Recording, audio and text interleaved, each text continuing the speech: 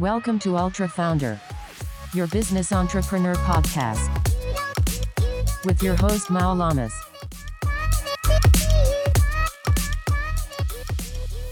Bienvenidos todos, ¿cómo están? Bienvenidos a otro capítulo más de Ultra Founder. Yo soy Mao Lamas. El día de hoy estamos con Ana Jimena Ramírez de Ser Sana. Muchas gracias, Ana, por estar con nosotros. AJ. Voy a adoptar el AJ. Ahorita platicamos, ¿verdad? Les recuerdo a todo mundo que hicimos la actividad de la fundación del sábado. Entregamos 80 comidas aquí en la Ciudad de México. Muchas gracias a la gente que nos apoyó.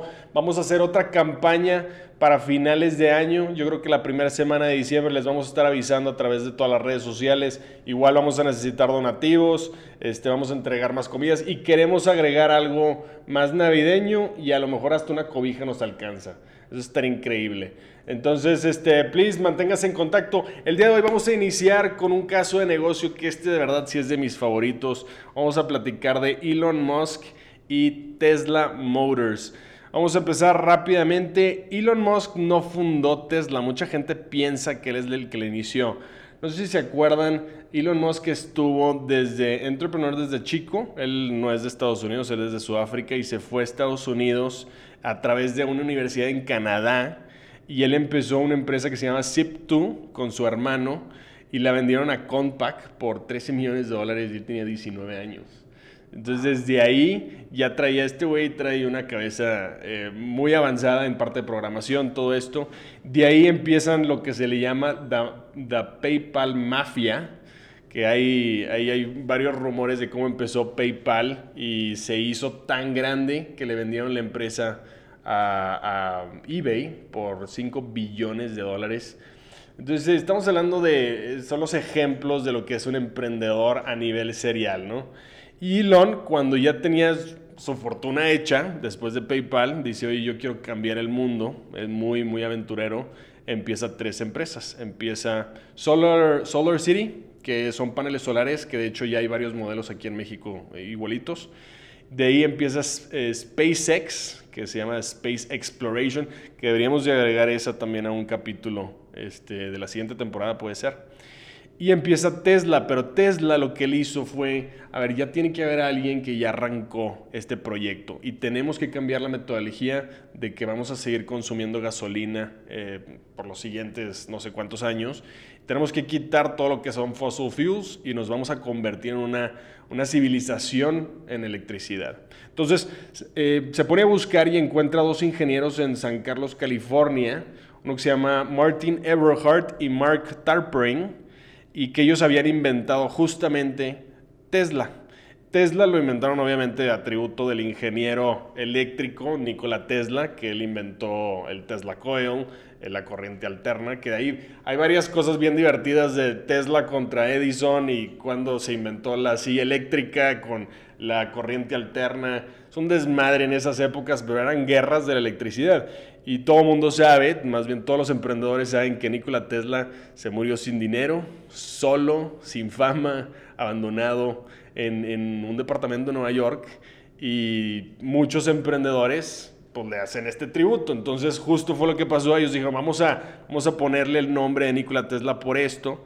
Y en ese momento iban arrancando estos 2 emprendedores, Eberhard, Martin Eberhard era el CEO, no tenía mucha experiencia, era más ingeniero.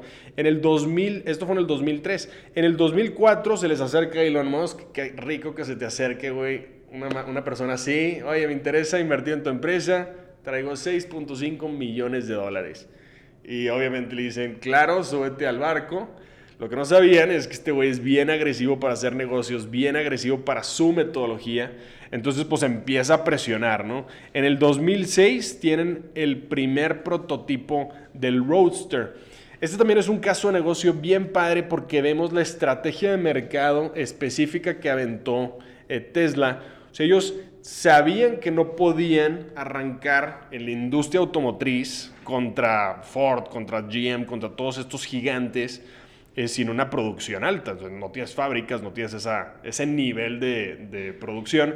Entonces dijeron, bueno, ¿por qué no empezamos con la pirámide inversa? Vámonos a lo elite de lo elite, en baja producción, pero muy caro. Y el primer Roadster costaba $100,000. Entonces, producían bien poquito, muy caro. Y luego de ahí la estrategia era ir bajando con el Model S a una media producción y medio precio. Y luego ya ir bajando la misma pirámide hasta que llegas a producción alta y un precio más económico. Entonces Elon traía muy marcado esto. Dice, vamos a cambiar la metodología de lo que es un carro eléctrico. En esas épocas la gente que tenía carros eléctricos o intentos de carros eléctricos de Ford, GM, todas estas empresas, era un carrito de golf. Y todo el mundo sabía que era un carrito de golf. Nadie confiaba en que había la tecnología. Y estos ingenieros traían la idea de hacer un modelo, una patineta. Toda la parte de abajo, todo el chasis, son puras baterías y le vamos a dar suficiente poder a la máquina para que corra como un carro deportivo. Y funciona. Total, lanzan el Roadster en el 2008 y tienen problemas y problemas y problemas. Número uno, costaba demasiado producirlo. Ellos estimaban tipo $60,000 y salía más de 100 y lo vendían en 100. O sea, ni siquiera sacaban en los primeros carros.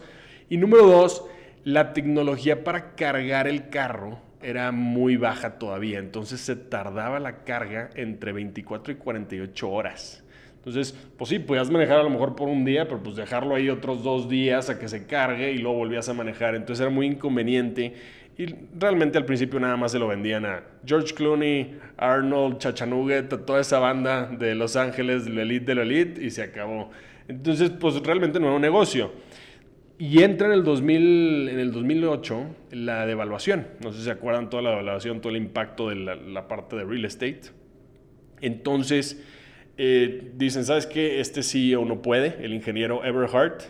Lo corren de ingeniero, se queda en parte del equipo y entra uno de los advisors mientras que no saben qué hacer, ¿no? Pero entre todos los que estaban alrededor de Tesla, dicen, ¿sabes qué? Necesitamos levantar capital. Necesitamos buscar una forma de levantar porque esto va a morir, toda la economía se está cayendo y consiguen en esas épocas a través de Estados Unidos un programa de gobierno por $43 millones.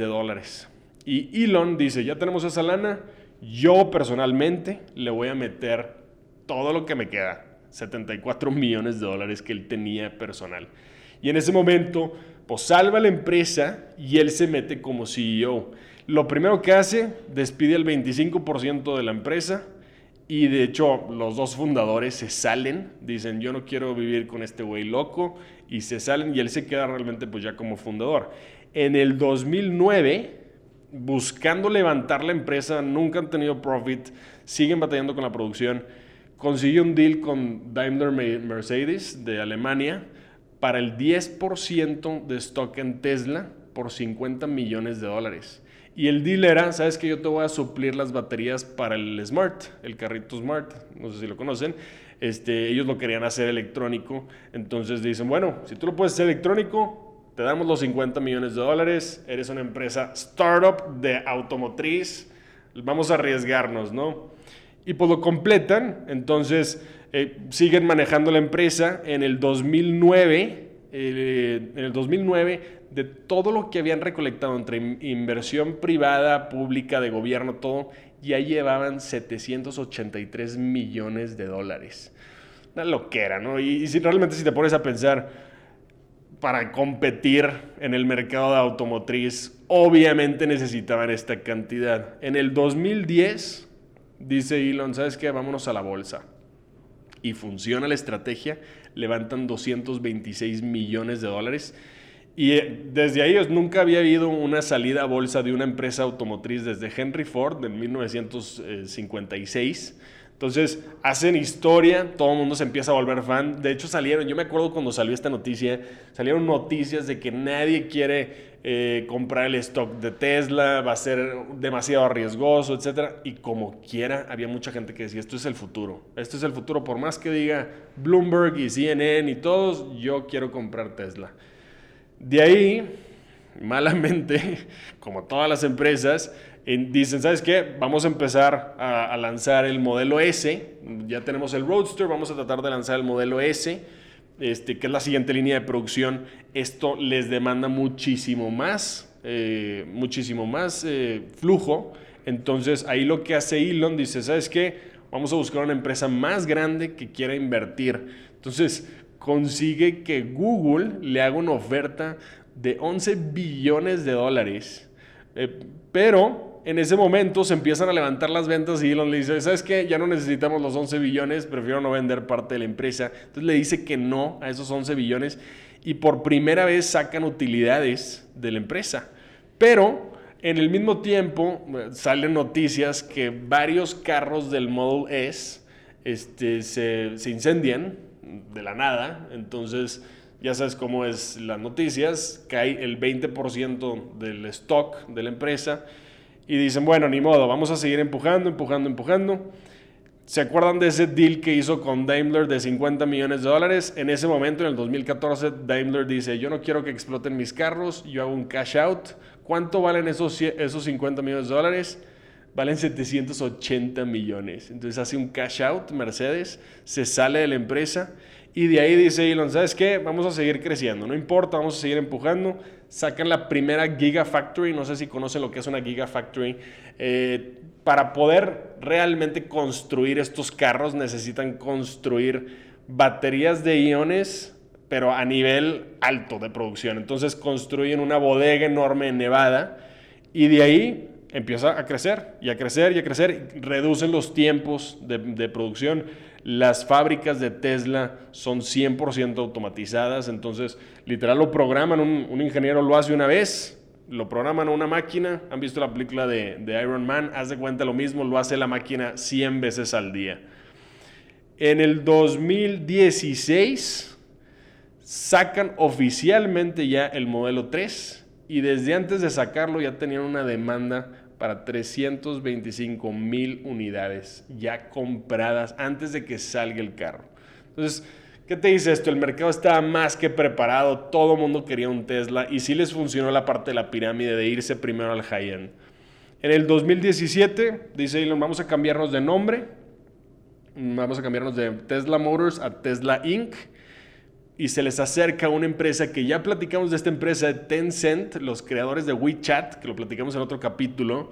Se les acerca y les dice, yo quiero que estés en China, vente a hacer producción acá, te compro el 5% por 1.8 billones de dólares.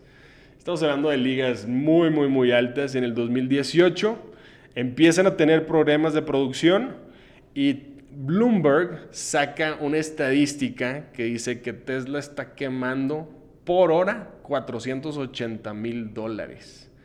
Es lo que cuesta mantener ahorita la producción. Pero Elon dice, ¿sabes qué? No me importa, como quiera vamos creciendo, está creciendo el stock, somos la empresa más valiosa. Y justo eso es lo que sucede. 2 años después, la evaluación de la empresa está en 86 billones. Se convierte en la empresa automotriz más valiosa de la historia de Estados Unidos. Elon Musk tiene el 20% de esto.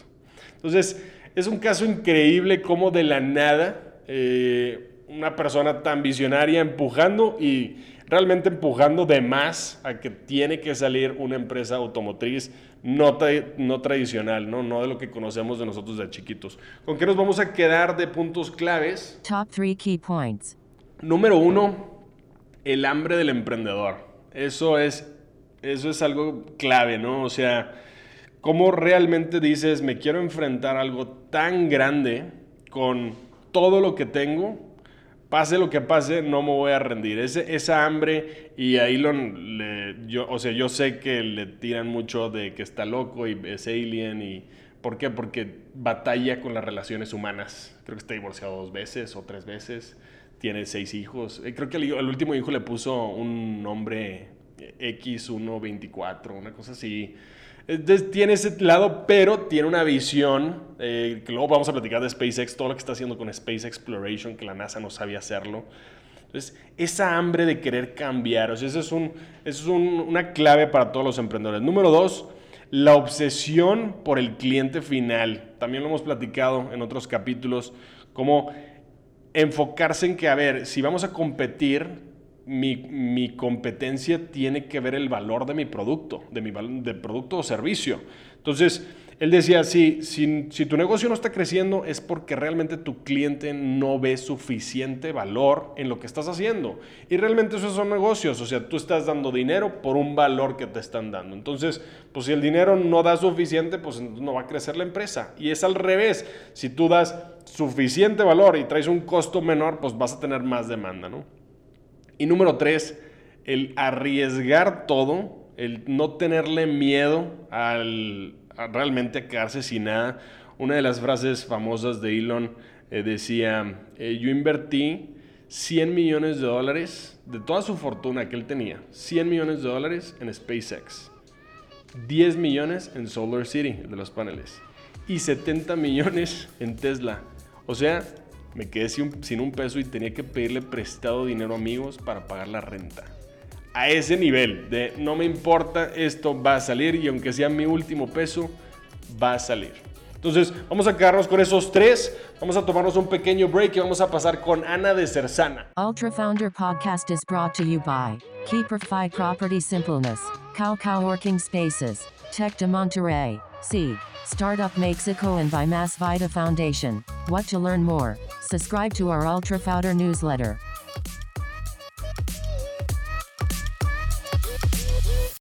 Muy bien, estamos de regreso con Ana Jimena AJ Ramírez de Cersana. Muchas gracias, Ana, por estar con nosotros. Muchas gracias por la invitación. Oye, ya nos estábamos adelantando, pero se me hace que nos podemos quedar 3 horas, sacamos una cheve, un café, unas galletitas y le damos, ¿verdad?, al tema del emprendimiento. Para adelante, pues ¿verdad? Es que cuando uno es emprendedor de hueso colorado, como yo digo, pues tenemos los mismos temas. Te da, ¿no? A ver, platícame bien, Cersana, ¿cómo inicia? ¿Cuándo inicia? O sea, ¿de dónde sale esto? Mira, Cersana nace en el 2014. Ok. Es yo creo que mi 5º emprendimiento. Buenísimo. No, pero al final creo que el más maduro y se nota porque fue donde por fin logré juntar todas mis pasiones, mis talentos, mi experiencia, ¿no? Mi práctica, como que de pronto encontré esa área de oportunidad, esa ventana en el mercado. Claro. Y dije, aquí creo que tengo algo que aportar y además me encanta, ¿no? Entonces, yo estudié ciencias políticas, me especialicé en periodismo. Aquí. Luego aquí en la Ibero. Ok. Y luego empecé a trabajar en medios de comunicación. Okay. Esto que estamos haciendo.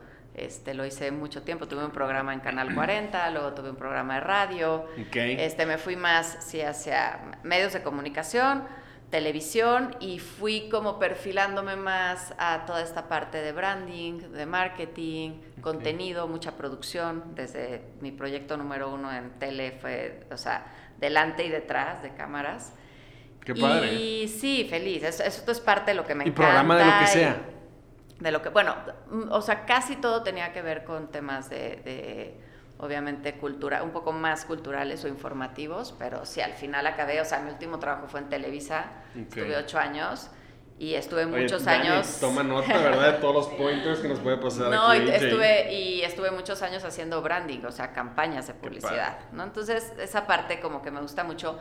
Y paralelo, también la parte del ejercicio, siempre, o sea, crecí en una familia donde el deporte era parte de lo que se tenía que hacer. Claro. Y siempre he hecho ejercicio y también siempre, pues en esta parte de búsqueda de información y de contenido y de aprender y de ver y de trends, como que muy temprano en este movimiento del wellness, me llamó mucho la atención, pero desde que arrancó, te estoy hablando hace 15 años, sí, o sea, exacto. Sí, mucho. Dije, mira, está interesante, ¿no? Como en ese entonces era una opción que te daban de empezar a hacer, o sea, ni siquiera se escuchaba tanto de temas como salud preventiva, ¿no? Era más lo orgánico porque pues no te hace tanto daño, pero también tiene algo de sustentabilidad, pero ni siquiera se acaba de perfilar. Sí, todo el mundo seguía fumando, normal, y se empezó a hacer ese switch poco a poco, ¿no? Totalmente, entonces...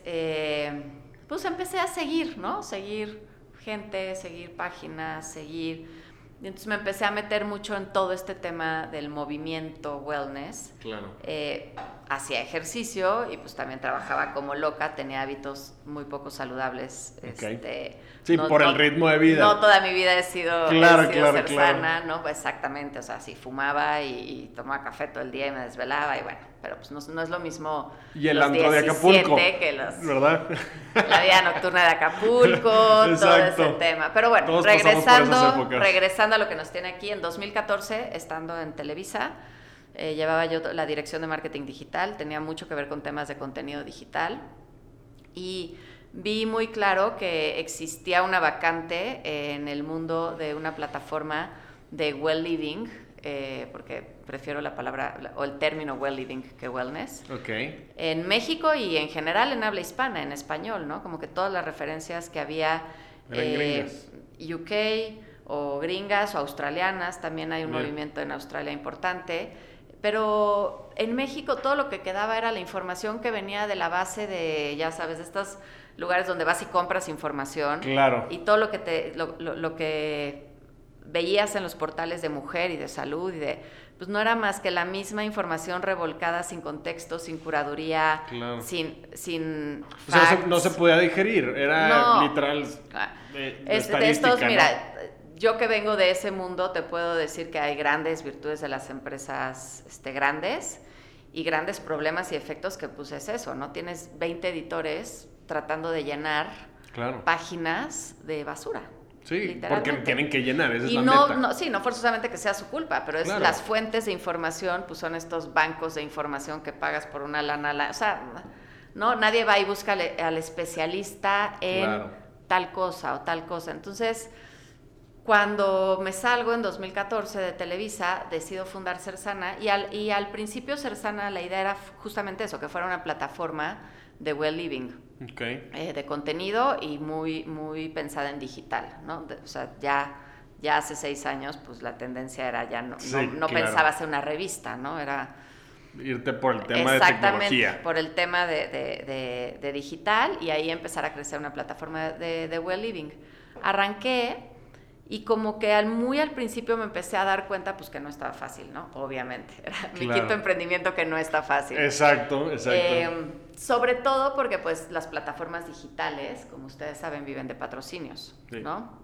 Y conseguir un patrocinio para una plataforma que nadie conoce, un concepto que nadie está familiarizado, alguien que le apueste, exactamente, que apenas esté creciendo, luego necesitas colaboradores, porque pues si quieres hablar de, no sé, tendencias alimenticias, pues tienes que hablar con los nutriólogos que están informados y están en el último y certificado, entonces vas y los buscas y te dicen, claro que sí, me encanta tu proyecto, qué linda, te escribo algo y al mes les hablas, oye, ¿ya tendrás mi nota? No, pues no tuve tiempo, o sea... Sí, pidiendo favores más muy bien, desgastante, ¿no? Sí. Claro, y luego mucha otra gente que te dice, claro que sí, con mucho gusto, te paso mi cotización, que está muy bien, porque la gente tiene que recibir una remuneración por su pago, y su ¿no? tiempo, por su trabajo. También se entiende. Entonces, empezó a ser como muy complicado sacar este proyecto y empecé a hacer activaciones. Entonces, una de las primeras activaciones que hice desde Cersana fue con mi ahora socia y otra mitad de Cersana y amiga del alma que se llama Leticia Román. Leti es una chava increíble de Brooklyn, bailarina profesional, también muy metida en temas de cuerpo, de fitness, y ella sí desarrolló una carrera en torno a la actividad física. O sea, es especialista de eso. Más allá de su profesión de bailarina, ¿no? De su origen de bailarina, después de eso se dedicó a estudiar el cuerpo y ver qué funciona y ver qué métodos funciona y ver 1,000,000 de cosas. Entonces ya tenía ella bastante perfilada un tipo de ejercicio que funciona. Claro. ¿No? Que funciona, un ejercicio seguro. Con este trend de wellness. Exactamente, sin encontrar el hilo negro, porque Cersana es un método de ejercicio basado en ejercicio funcional, ¿no? Eso es lo que soy, a eso vamos a llegar. Pero bueno, le dije a Leti, oye, ¿te late hacer un programa intensivo de ejercicio de Leti Román para Cersana 2 meses? Y, ay, sí, perfecto, me encanta. Yo le había platicado el proyecto de Cersana, me dijo, me encanta, dime en qué te puedo ayudar. Como que las dos muy afines y muy interesadas en este tema. Y total, ya no te lo voy a hacer muy largo, pero hicimos nuestro primer programa intensivo de Cersana y fue un trancazo. O sea, fue como un éxito de no paren, por favor hagan otro, oye, pero abran en la Condesa, pero abran aquí, pero abran. Entonces, la verdad es cuando me invitan a hablar de emprendedurismo y cosas así, que siempre me dicen, o sea, ¿cuáles son los factores claves que tú detectas Y siempre me gusta empezar por este tema de la flexibilidad de la idea, ¿no? De poder ser flexible un poco. Hacer ese pivote, ¿no? O con los tiempos, como que siento que si yo me hubiera como entercado en mi idea de seguir con mi plataforma de Well Living, aunque no fuera el momento, hubiera acabado quebrando, ¿no? Así es. Y de pronto las oportunidades me pusieron, oye, aquí hay un nicho de gente que está buscando un producto que más allá de un método de ejercicio, es un método de bienestar integral, porque tenemos nuestro método de ejercicio y tenemos nuestra parte de nuestro nutrition method también, o sea, de alimentación, claro. Okay. Y luego tenemos también una parte como de apoyo a la comunidad súper importante, desde pláticas, información, fomentación de hábitos, Nice. Entonces, pues sí, al final ahorita Ser Sana es justo una empresa que tiene un método de bienestar integral muy sustentado en fitness. Tenemos ¿Y es por suscripción 4 estudios. ¿Cómo funciona? Pues mira, ahorita es por donde se puede. Claro, sabes, bueno, ahorita sí, pero en este caso sí es diferente. No, bueno, en ese momento decidimos dejar un poquito en stand-by, porque está en stand-by y ahorita gracias a COVID está regresando como esta parte del proyecto de plataforma de Well Living. Claro. Y dijimos, vamos a clavarnos en hacer el método perfectamente bien, ¿no? Súper. Entonces hicimos Ser Sana Method y empezamos a crecer físicamente por estudios, lo que se llaman los famosos fitness boutique studios, ahorita que hay muchos. Okay. Empezamos uno en Polanco, luego en La Condesa, luego en Bosques, en Bosques, en Arcos Bosques, no me acuerdo bien el orden, pero bueno, está en Bosques, estamos en Polanco, estamos en Guadalajara. Y estábamos en Querétaro, ahorita es el único que no sobrevivió post-COVID. Claro. Sí, ya también estuvo. Pero bueno, empezamos a abrir muchos espacios físicos. ¿Pero cómo funciona? O sea, si yo me quiero meter... ¿Es de hombres y mujeres? Es hombres y mujeres, Okay. eso es importantísimo. Ok, déjame empezar a tomar nota para ir este fin de semana. Es importantísimo. Obviamente, el 90% de nuestra clientela son mujeres. Bueno, todavía déjame, porque... con más intención déjame tomar nota. No, ¿sabes qué? Es que se vuelve toda una labor desde muchos frentes, porque no estamos acostumbrados a tener empresas mixtas que terminen en A y que las fundadoras sean mujeres. Fíjate, ¿en serio? ¿Tú te has topado con eso? No, pero es que tú fíjate, todas las empresas que son unisex o que incluyen a un hombre o acaban en O o acaban en neutro. En mi vida me he dado cuenta. Fíjate, es muy raro que exista una empresa femenina incluyente de lo masculino. Mira. Y no porque no seamos incluyentes, es porque se excluyen, ¿no? O sea, hay gente que dice, yo que voy a ir a hacer Ser Sana, les suena que es yoga. Y el primer día que toman una clase, ustedes están locas, o sea, no puedo hacer un burpee más, ¿no? Y el ejercicio es intenso, no es nada. Pero bueno, es súper mixto. Entonces, cuando arrancamos, sí arrancamos por programas intensivos, o sea, tú te inscribías al programa de 12 semanas y ya, ¿no? Y si querías entrar a la mitad no había forma y avisábamos y entonces sí era mucho de quién se metió al intensivo. Y listo, y fue un éxito. Después nos empezó a pasar que conforme vas teniendo estudios, como que sientes que te pierdes de mucho si solamente lo haces para intensivos, ¿no? Claro. Entonces empezamos a hacer venta de paquetes de clases. Y así la verdad es que el modelo de negocio ha ido... Sí, evolucionando. Ha sido súper flexible, ha ido evolucionando. O sea, pero dime una cosa, o sea, entonces yo me meto, yo pago este curso de 10 semanas. Hoy ya puedes pagar un paquete de 100 clases, 20 clases, y un son mes diarios, ilimitado. son diario ahí desde las 6 de la mañana, o sea, hasta las 9 de la noche, claro. Tú dices, hoy tengo una junta a las 8, entonces voy a ir a hacer ejercicio a las 6 de la mañana. Entras a sersana.com y reservas tu espacio en la clase de las 6. Uy, espectacular. Hay clase de 6, de 7, de 8, 9, de 10. Y la clase es irrelevante. Si ayer no fui a una, puedo ir a una hoy. Exacto. El método, que también es parte de lo que ha ido evolucionando, al día de hoy cuenta como con 7 tipos de clases diferentes. Y ya tenemos también nuestro spin-off, de hombres. Se llama Station buenísimo. 4. Porque ya nos dimos cuenta que no se animaban mucho. Entonces Sí, claro. tenemos Station 4, que es la misma metodología de Sersana, pero en un formato de 4 estaciones de circuito. Y son los típicos de 50 segundos por 20 segundos de descanso, 45 segundos por 15 de descanso. Me estoy imaginando en mi cabeza intenso. algo medio CrossFit, algo No así, es CrossFit o- porque no son los mismos Sí, elementos. y CrossFit mete mucho Exacto, peso. no tenemos la caja, no tenemos Sí, los kettlebells. Sí tenemos kettlebells, pero los usamos diferente. Pero sí, digamos, Va por conceptualmente esa línea. sientes más que estás en una clase CrossFit que en una clase de barre, ¿no? Nice, O de yoga, sí, nice. seguro. Oye, de verdad, Sí. felicidades, qué padre, increíble que encontraron este nicho, igual a tu socia, qué padre que se encontraron Sí. en el momento correcto, ¿verdad? Vamos a terminar esta sección, un libro o un consejo que le pudieras dar a una siguiente versión de AJ que quiere lanzar un negocio, que digas, es que esto a mí fue clave. Mira, un libro a estas alturas de mi vida, te voy a decir, le recomendaría a AJ que agarre el que sea, pero que lo termine. O sea, Eso es el buenísimo. que sea, Sí, el que claro. quiera, pero que lo termine. Que no Porque- sea 50 Shades of Grey, no, por favor. No, o sea, el que sea, pero sí me ha pasado justamente ahorita y sobre todo post-COVID, que dices, Claro. bueno, la gente tendría que tener más tiempo. Claro. Nosotros, digo, ya no lo platiqué ahorita, pero tuvimos que migrar a digital y ha sido, o sea, de verdaderamente no parar. Es una locura. Entonces, Claro. tengo 5 tipos de libros diferentes.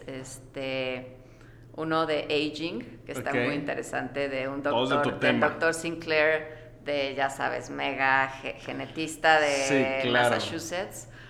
Tengo otro de Clarissa, ¿cómo se llama? Pink, ahorita te digo Clarissa, ahorita te digo su apellido. Pero todos son del mismo Superfeminista, tema. no, Ah, esta es, se me olvidó su apellido, Píncola, Clarissa Píncola. Ok. Tengo otro de una escritora danesa que me recomendaron en un chat de mujeres, ya Ok. sabes, de una chavita que creo que tiene 22 años y ha resultado ser una El top. revolución y ha ganado 1000 premios. Lo que pasa es que estoy batallando con la traducción Ok. del danés al inglés, ya sabes, es como Híjole, qué bárbaro. está pesado, pero sí escribe espectacular.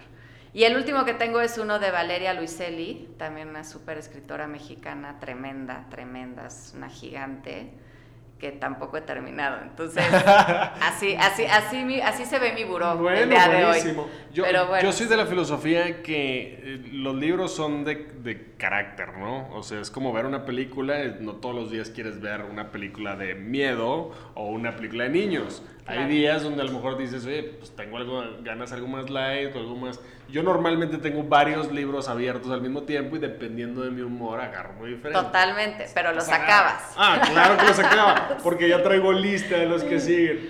Entonces, ¿recomendarías esos 5? Sí, la verdad es que todos están muy buenos, pero recomendaría... La verdad es que eso me parece además a veces muy fantoche, ¿no? Y cuando ¿sí? te mandan las preguntas, o sea, no, pero como que siempre te dicen, ¿qué libro recomiendas? Entonces tú aquí estás tratando de Entonces dices, recomendar un libro que digas, tiene wow, que ser ¿no? Que la un gente libro que diga, marca a la gente. "Wow", o sea, y la Claro. verdad es que yo creo que te recomiendo, o sea, ¿qué libro te recomiendo? Pues en qué mood estás, qué Y quieres, ¿no? o lo que quieres acabas de zafar, decir. o quieres aprender, o Te qué. recomiendo el hábito de la lectura. El hábito de la Eso lectura. es clave. Sí, que te falta, sientes que tienes ahí como un hoyito espiritual, pues lee libros Exacto, espirituales, exacto. ¿no? O sea, te sientes que aquí, o sea, yo creo que eso es las recomendaciones de los libros, es más bien, Sí, te claro. recomiendo justo que sin mayor paramaya, Claro. digas, voy a leer lo que se Lo me que antoje sea, leer, pero voy a ¿no? leer, pero voy a leer. pero voy a ser un Sí, pero emprendedor voy a que lee. dejar de estar en Instagram, ¿no? Por ejemplo. Estoy de acuerdo, completamente Por de ejemplo. acuerdo. Muy bien, buenísimo, AJ. Vamos a dejar ahí, vamos a tomar un pequeño break y pasamos a la tercera sección. Ultra Founder Podcast is brought to you by Keeperfy Property Simpleness, Cow Working Spaces, Tech de Monterrey, Seed, Startup Mexico, and by Mass Vita Foundation. What to learn more? Subscribe to our Ultra Founder newsletter.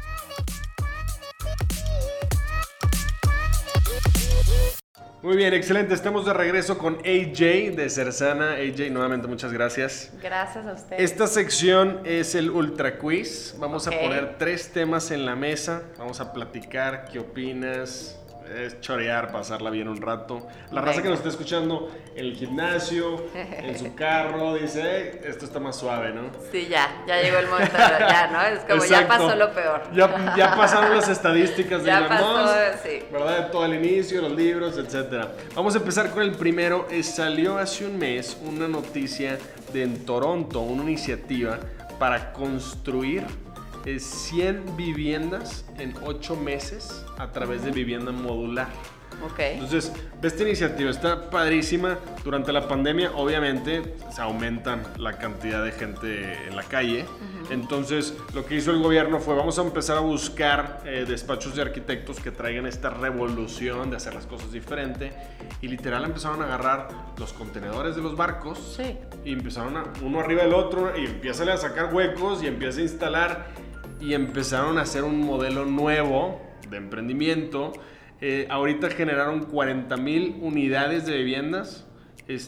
Ya tienen obviamente 7,000 personas viviendo ahí. Entonces, yo viendo esta noticia decía, qué increíble que haya un movimiento así de gobierno que dice, oye, vamos a atacar de frente un problema. ¿Tú qué opinas, número uno, con esas iniciativas y crees que deberíamos de no sé, empujar algo así en México? Completamente. O sea, es que, a ver, yo creo que no es un tema de si estaría bien que lo hagamos. O sea, yo creo que, como dices, o sea, literalmente lo tenemos que hacer. O sea, es un deber el explorar. Es un poco lo que platicábamos fuera del aire. Fuera del aire, nada más fuera con del la gente, aire. nada más con la gente live. Exacto. Para la gente, cuando dices think out of the box, ¿no? Pensar fuera. O sea, vivimos creciendo, o no, más bien, crecimos evolucionando bajo ciertas aristas, matices, información, ¿no? Educación, que no te permiten salir de un molde.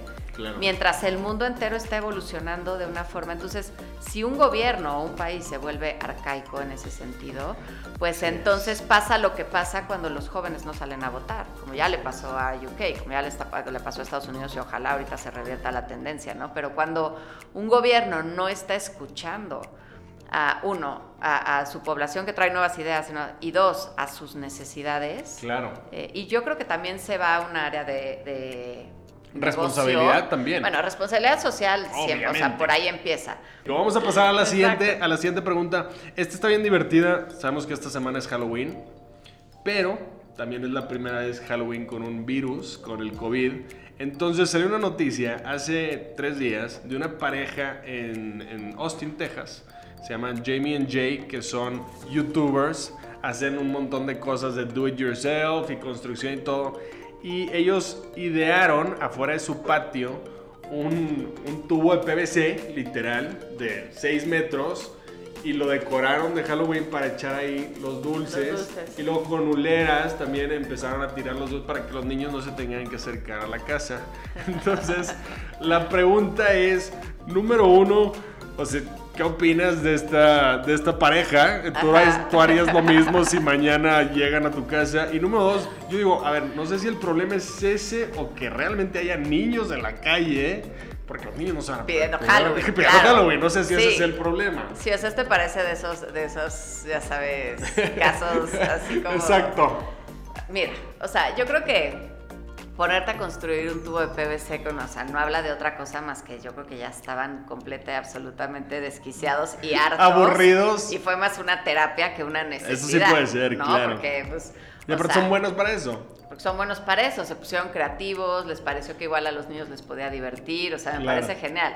Yo, en mi nivel de practicidad de la vida, pues me hubiera puesto un doble cubrebocas y ya, abro la puerta y reparto los dulces, ¿no? O sea, es como tampoco pones pasa la charola nada. allá y tú te metes a la casa. Sí, pones la charola te pones ahí, por favor, toma uno, compadre.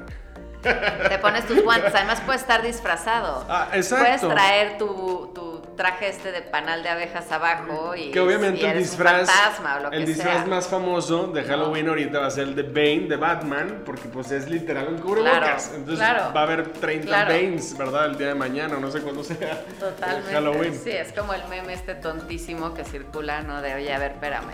Llevo 9 meses comiendo dulces y con máscara. O sea, no podemos festejar Halloween diferente. Como Claro. Completamente pues sí, de acuerdo. así es. ¿Pero tú crees que los niños deberían de estar pidiendo Halloween? Mira, teniendo un hijo de 6 años, te diría que sí. Es que es bien Hoy difícil. sí. O sea, es muy complicado mantener a un niño completamente aislado de sus amigos, de su realidad social, de su vida social. Creo que también frente a este bicho, de lo mucho que hemos sabido es que no sabemos nada, ¿no? Exacto. Básicamente, que cada vez se pone... Porque de pronto, pues sí tienes una población vulnerable, pero que al final resulta que hay muchísimos casos que no son tan vulnerables. Claro. Y tienes, o sea, yo la gente más grave que he conocido con COVID han sido 3 amigos, uno de 39, uno de 50 y O sea, otro nada que ver. de 55, jóvenes. O sea, Claro. te hablo no fumadores, que corrían maratones, o sea, Claro. jóvenes, ¿no? O sea, Sí. a la señora que trabaja en mi casa le dio COVID, tiene todas las, o sea, 67 años, pero hipertensión, Dice, está pero en obesidad, ese rango. pero... Y le fue, o sea, mejor que a mí, que yo supuestamente hago ejercicio, soy sana, estoy súper Claro, vitamina, digo, no claro. supuestamente, sí, porque por eso tampoco me pegó duro, pero dices, a ver, la estadística tendría que ser diferente. Y después de tener 8 meses a tu hijo en homeschooling, donde tú eres su miss, pero además eres su mamá, pero además eres su amiga, pero además juegas, pero además eres confidente, o sea, yo sí creo que el nivel de disociación, de psicología, ajá, impacta, ¿no? Entonces, digo, pues tratar de que hacerlo con precauciones, ¿no? A Pablo le choca el cubrebocas y no por eso se lo quito, pues le digo, te disfrazalo lo de tienes que astronauta, poner. le pones así literal Exacto. y listo, vámonos. Exacto. Es complicado, es complicado. Entonces, como conclusión, vamos a ir a pedir Halloween. Muy bien, excelente.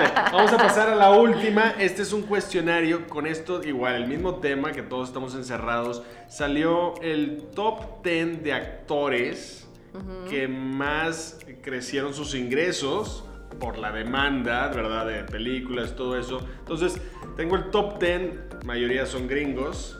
Te voy a dar 2 y tú me dices de esos 2 quién ganó más dinero en este 2020, ¿ok? Entonces, vamos a empezar por el primero es, ¿quién ganó más dinero?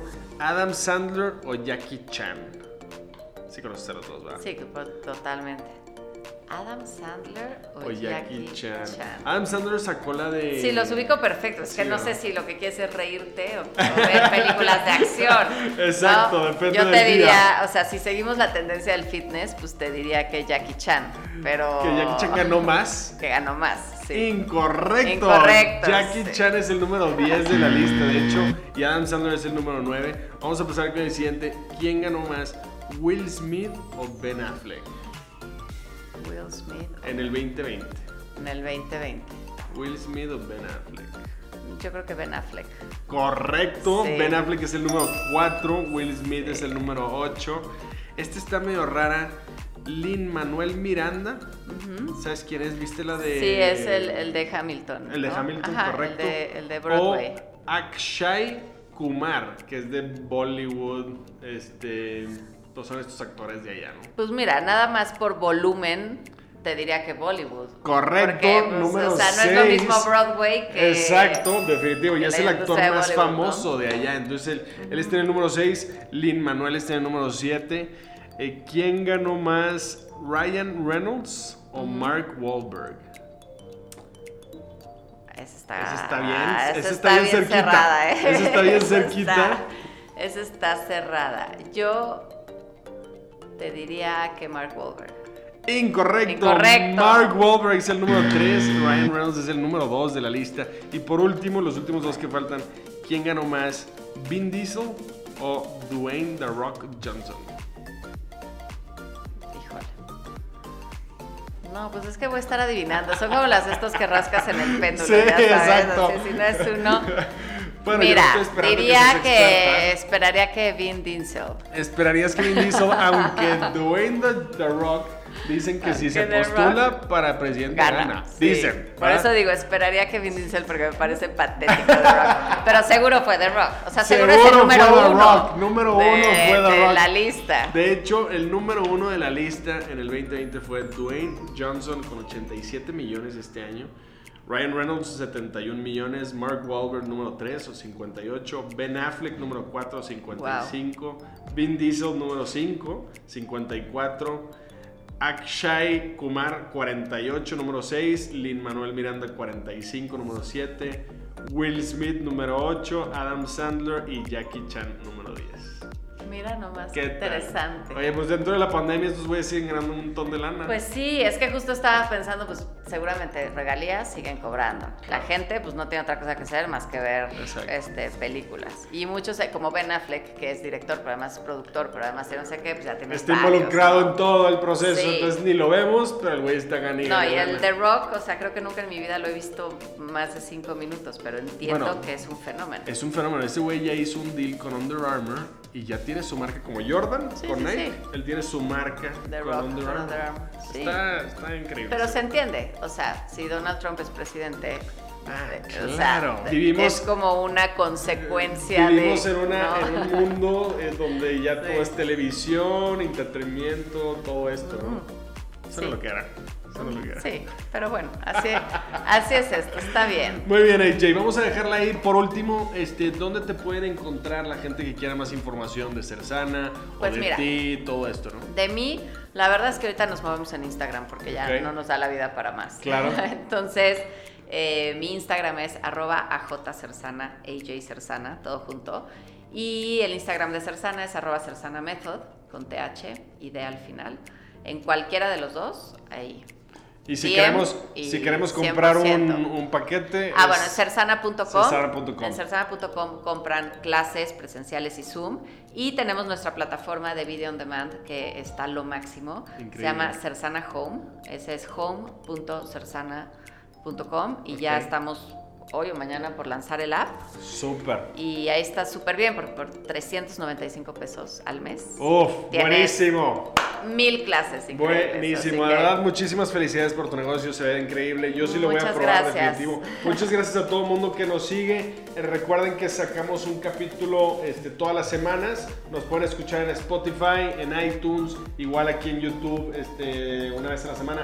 Recuerden que también tenemos promociones en Keeperify. Si quieren probar nuestro software, mándenos un DM ahí en todas las redes sociales, igual en Instagram, Facebook, todo eso. Gracias.